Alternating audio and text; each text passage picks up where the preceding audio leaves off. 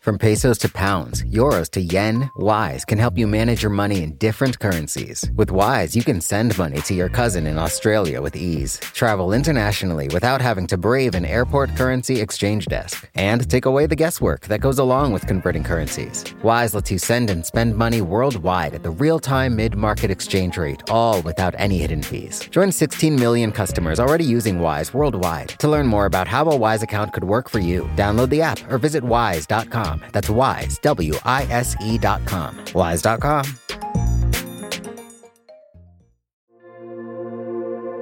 Support for this podcast comes from Planned Parenthood. It's hard to imagine a world where we leave future generations with fewer rights and freedoms. Since the Supreme Court's decision to overturn Roe v. Wade, politicians in nearly every state have introduced bills aimed at blocking people from getting the essential sexual and reproductive care they need, including abortion. Planned Parenthood believes everyone deserves access to care.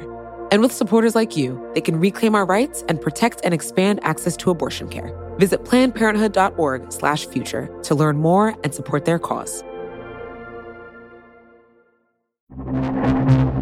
There's a new virus in town. They're calling it coronavirus. People are dying, people are freaking out, and Vox's Julia Belluz has been covering it day and night, but she still made time to explain to me what exactly is going on this morning. So on December 31st, China announced that they were dealing with an outbreak of what seemed like a mysterious new virus in a city called Wuhan. And at the time, Chinese authorities were suggesting that almost everyone affected by the virus had come into contact with animals at a food market in Wuhan. And as of last week, it looked like there were only about 50 cases of the disease. And now today, there are more than 600, and the virus has spread across China and to at least 5 other countries. This virus isn't just spreading directly from people exposed to animals in a market, it's spreading from person to person. And the outbreak looks a lot more severe than it did just a week ago. What exactly is this thing? So right now it has only a placeholder name, 2019 nCoV. 2019, the year that it was discovered, N for new, and coronavirus for the family of viruses that it comes from. Corona like the beer. Just like the beer, yeah, exactly. No, they're respiratory viruses. They mostly affect animals. And a few of them have evolved to infect humans, including SARS, which as a Canadian you might remember. I was at SARS stock, Julia. So was I. Whoa. They came here because they love you and they love this city. They are Mick Jagger, Keith Richards, Charlie Watts, Ron Wood, the Rolling Stones. Two Canadians realized they were at the same party. Yeah, I played hooky from work to go to that. But yeah, so these viruses mainly affect animals. A few have evolved to infect humans. We know that they attack the respiratory system, but the way that they sicken people can look at like anything from the common cold to causing severe pneumonia and death like SARS did. And we don't know yet where this new virus falls on that spectrum. We don't know how deadly it is. How many people has it killed so far? As of this morning, there are more than 600 cases and 17 people have died. And how should we think about those numbers? How deadly is a virus if for every 600 infected, 17 die? So it's way too early to figure out the case fatality, which is the number of deaths a virus causes among the number of people affected, because it's possible that there are thousands more people with this virus who don't have symptoms, who've never gone to the doctor, and therefore they're not counted as cases. So right now we have this 600 as the denominator, but it's likely to change drastically in the coming days. And it's also possible that it could mutate to spread even more effectively than it's already spreading. So there's a lot of unknowns. But we know, for example, that SARS killed about 1 in 10 of the people that it affected. And then again, there are these other coronaviruses that act more like the common cold. So it'll take a little bit of time to understand where this new one falls on that spectrum. Do we have any idea how the virus is spreading? We don't know exactly how the virus is spreading yet or how easy it is to catch, but we know that human coronaviruses, again, the respiratory viruses, so they're passed through the air through coughing and sneezing. And you can also pick up these viruses through touching surfaces that have been contaminated. You mentioned that this was discovered in China, but there were reports earlier this week that it made it to the United States. Where else is it right now? So yeah, right now we know that most of the cases are in Wuhan, that city we were talking about at the beginning of 11 million on mainland China. But since then, cases have turned up in at least 30 other provinces in China. And we also know that travelers to the US, Thailand, Japan, Taiwan, and South Korea have also turned up with the virus. And there are additional cases being investigated in other countries. So if you think about the fact that this outbreak was only declared on December 31st, and only a few weeks later, we have at least 6 countries affected and more than 600 cases, it's a pretty fast escalation. So it's so much unknown. I mean, how is China responding to this? At first, the government was telling people to stop traveling in and out of Wuhan. And then this morning, they took this extraordinary measure of quarantining the entire city. This morning, the Chinese city of Wuhan on lockdown. Flights canceled, trains halted. It's not just travel in and out of the city that's affected. It's everything within Wuhan as well. Wuhan is in virtual lockdown. You're not allowed to enter any public space without a mask. The city of 11 million people at the epicenter of a viral outbreak. So that's more people than live in New York City, for example, or an entire country like Greece. They just shut down travel within the city and travel out of the city. Wow. And by this evening in China, they'd extended the travel restrictions to 2 other cities just east of Wuhan. Huanggang and Ezhou, with a combined population of 8.5 million, are 70 kilometers away from Wuhan, where 11 million residents have been told to stay put. So the response is escalating really fast as well. And part of that is driven by the fact that China is now undergoing the biggest annual human migration for Chinese New Year on Saturday. This crackdown might also suggest that they know more than they're telling us, that maybe the virus is even more transmissible than it seems right now. Maybe it's in more places than we know. Maybe there are more cases.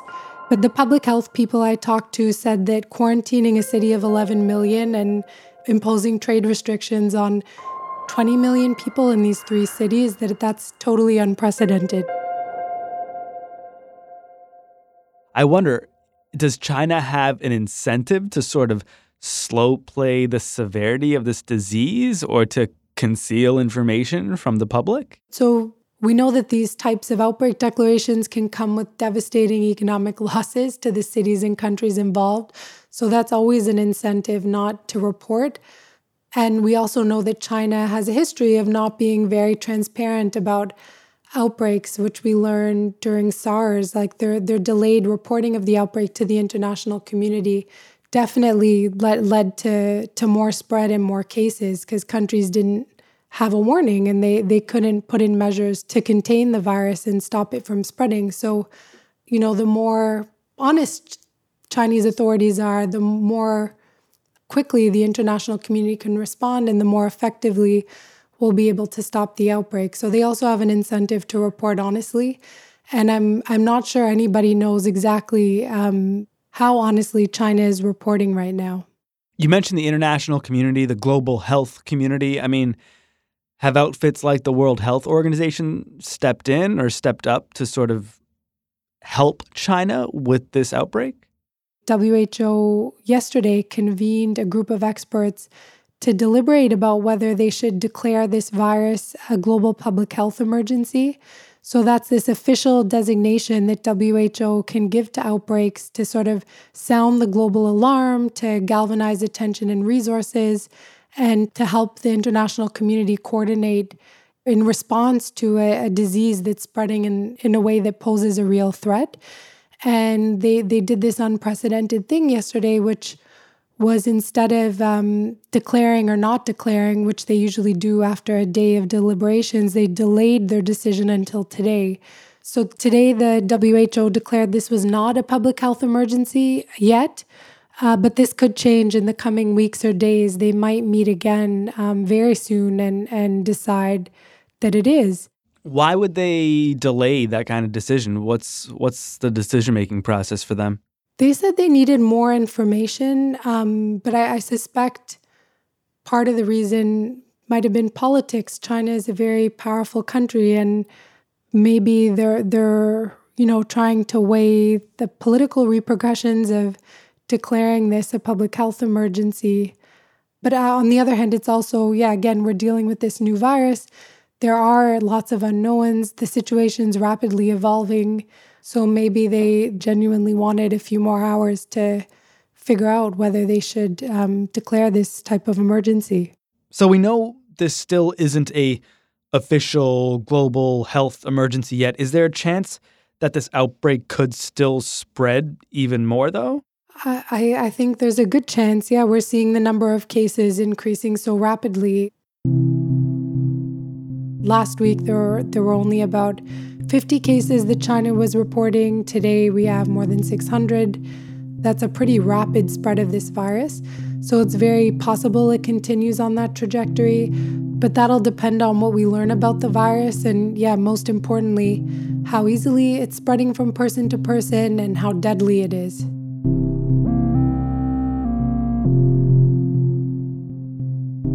More with Julia in a minute. I'm Sean Rameswaram. This is Today Explained.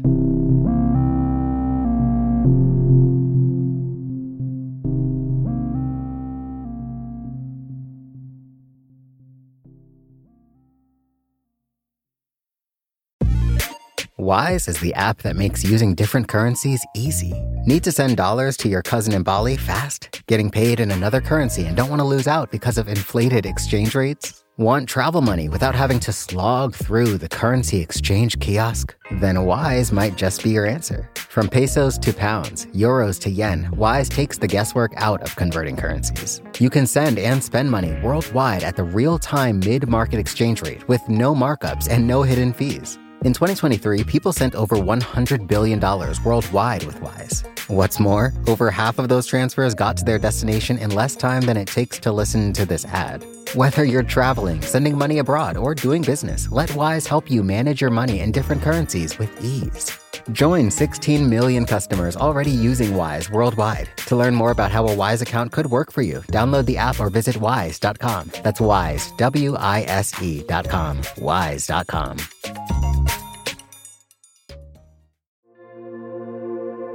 Support for this podcast comes from Planned Parenthood. Your body is your own.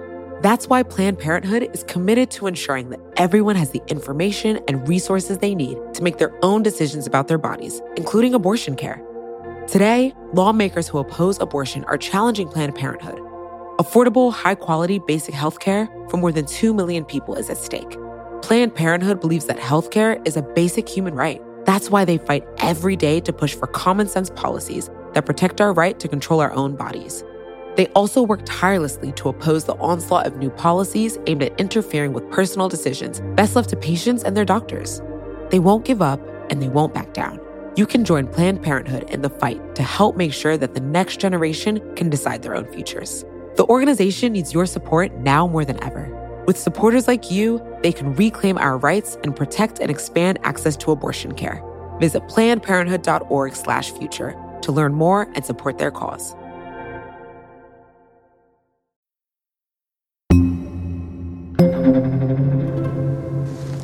Hey.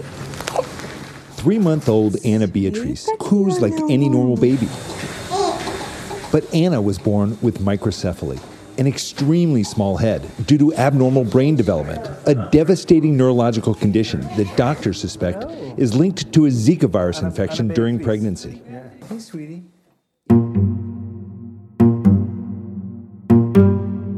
There's breaking news now on the Ebola outbreak. The Centers for Disease Control and Prevention in Atlanta has just released a new alert. A chance to get the hard-to-find H1N1 vaccine produced a polite stampede of parents and not-so-happy children in Fairfax, Virginia this morning.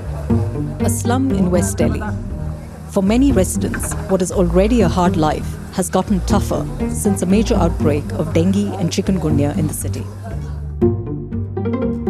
Are there more of these public health emergencies in the, 21st century than there used to be? Absolutely. When researchers have looked at the rise of infectious diseases in recent decades, they found that they have become more common. Do we know why? I think there are 4 major reasons we can point to. So the increase in travel and trade, urbanization, population growth, and climate change. Okay, well, let's go through those because some of them seem pretty obvious to me and some of them seem a little more worthy of explanation. So, I mean, travel. More people are flying from China to the United States and Canada, so we have a higher risk of the spread of disease. Before the advent of mass air travel, people were getting on boats or trains and they couldn't go very far, very fast. And now you can bring a new disease to an entirely new continent within hours. Okay, so that one seems kind of obvious, but to me, urbanization feels almost like it could help because people are interacting with animals less on a daily basis. Is that not the case? With urbanization, we have these like densely packed cities. So if you think about China, right, the cities are massive. Like we're talking tens of millions of people living in very, very close quarters.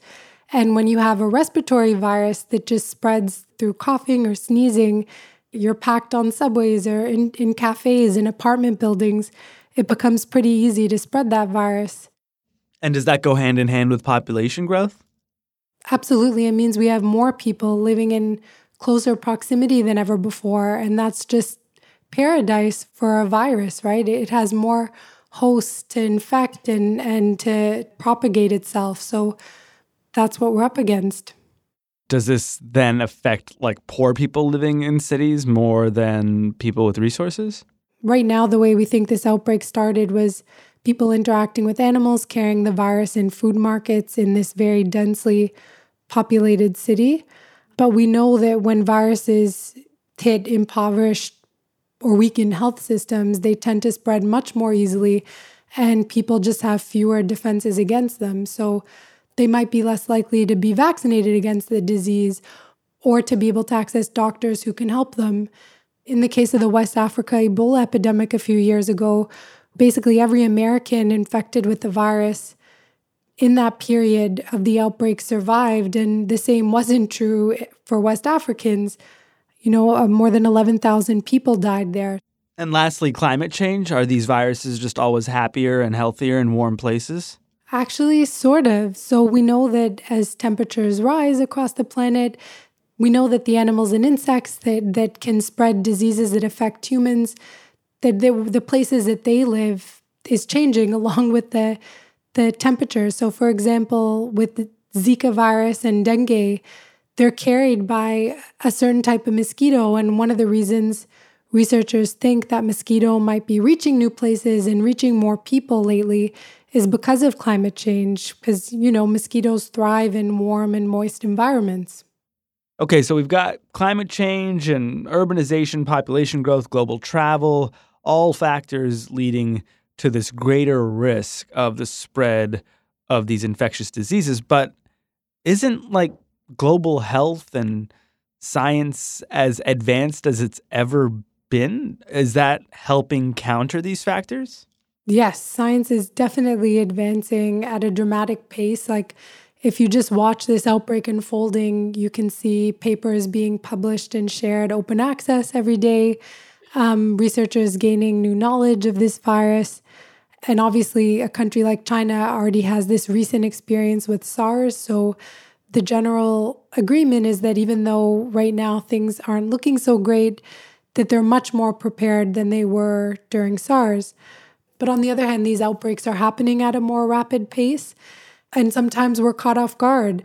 In an ideal world, we'd already have a handle on the pathogens that are circulating in animals that could pose a risk to humans, and we'd be able to predict those outbreaks and have, you know, things like vaccines ready for when they happen. And obviously, we're not quite there yet. Are humans doing something wrong other than, you know, living closer to each other and causing climate change? Yeah, and getting on planes all the time, which Greta isn't happy about for environmental reasons and something that's also not great for health reasons.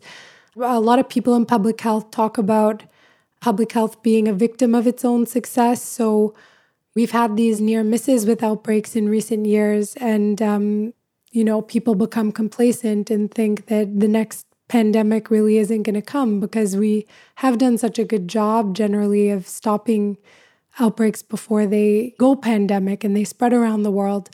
In the US context, spending on public health has been falling in recent years. But obviously, we have to be vigilant, and these diseases can catch us completely off guard. And that's what we're seeing right now in China with this new virus. Is part of the problem here the way that world leaders respond to these viruses? They don't necessarily respond with intentions of protecting the world, but maybe protecting their own country's interests?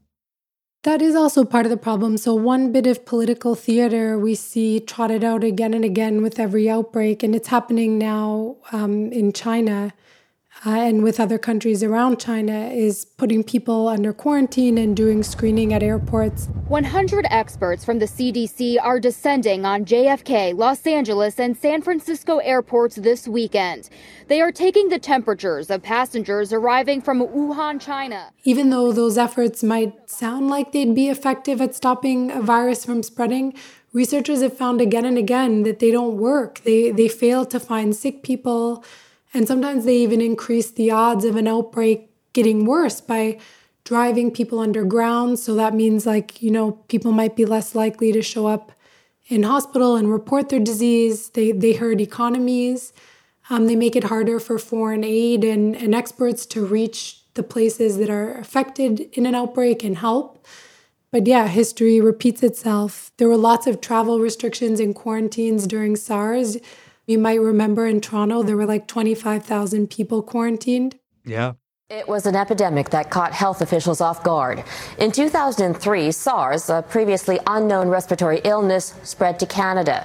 Nowhere were the effects felt more acutely than in the city of Toronto. And we also had travel restrictions and airport screenings in Toronto. And when the Public Health Agency of Canada did analyses of how effective these measures were, they basically found they were totally ineffective and that they didn't catch a single case of the disease.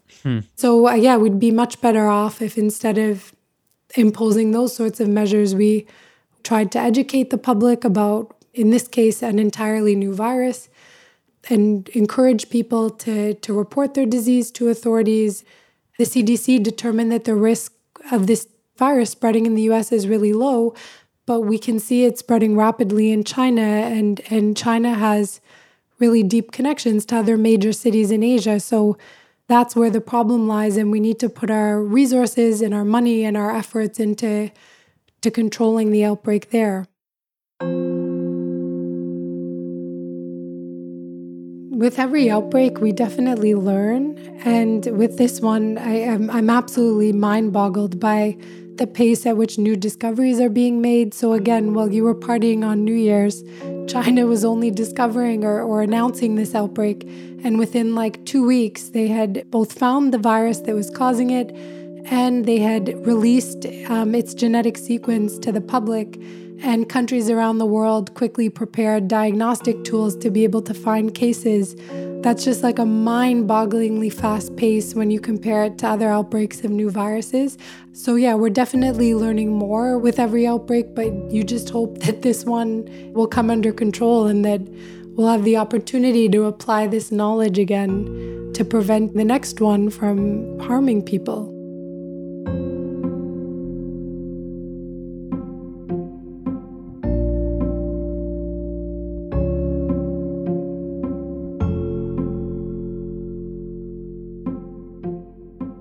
Julia Belluz is covering coronavirus for Vox. You can follow along at vox.com, and she's also on Twitter at Julia of Toronto. As of publishing time, the WHO still hasn't declared this virus a global public health emergency, but they have shared some information on things you can do to reduce your risk of catching it.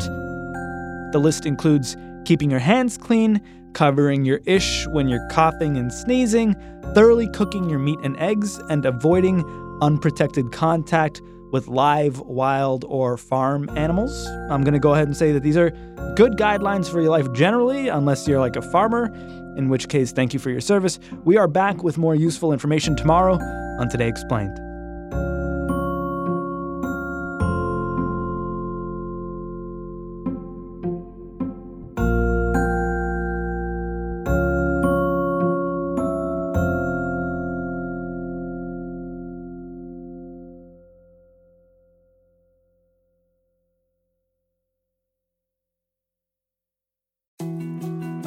more to-dos, less time, and an infinite number of tools to keep track of. Sometimes doing business has never felt harder, but you don't need a miracle to hit your goals. You can just use HubSpot, because their all-in-one customer platform can make growing your business infinitely easier. Imagine this: high-quality leads, fast closing deals, wildly happy customers, and more benchmark-breaking quarters. It's not a miracle, it's HubSpot. Visit HubSpot.com to get started today. Support for this show comes from Fundrise. Buy low, sell high. It's easy to say, hard to do. For example, high interest rates are crushing the real estate market right now. Demand is dropping and prices are falling, even for many of the best assets. It's no wonder the Fundrise Flagship Fund plans to go on a buying spree, expanding its billion-dollar real estate portfolio over the next few months. You can add the Fundrise Flagship Fund to your portfolio in just minutes, and with as little as $10 by visiting fundrise.com/Fox. Carefully consider the investment objectives, risks, charges, and expenses of the Fundrise Flagship Fund before investing. This and other information can be found in the fund's prospectus at fundrise.com/flagship. This is a paid advertisement.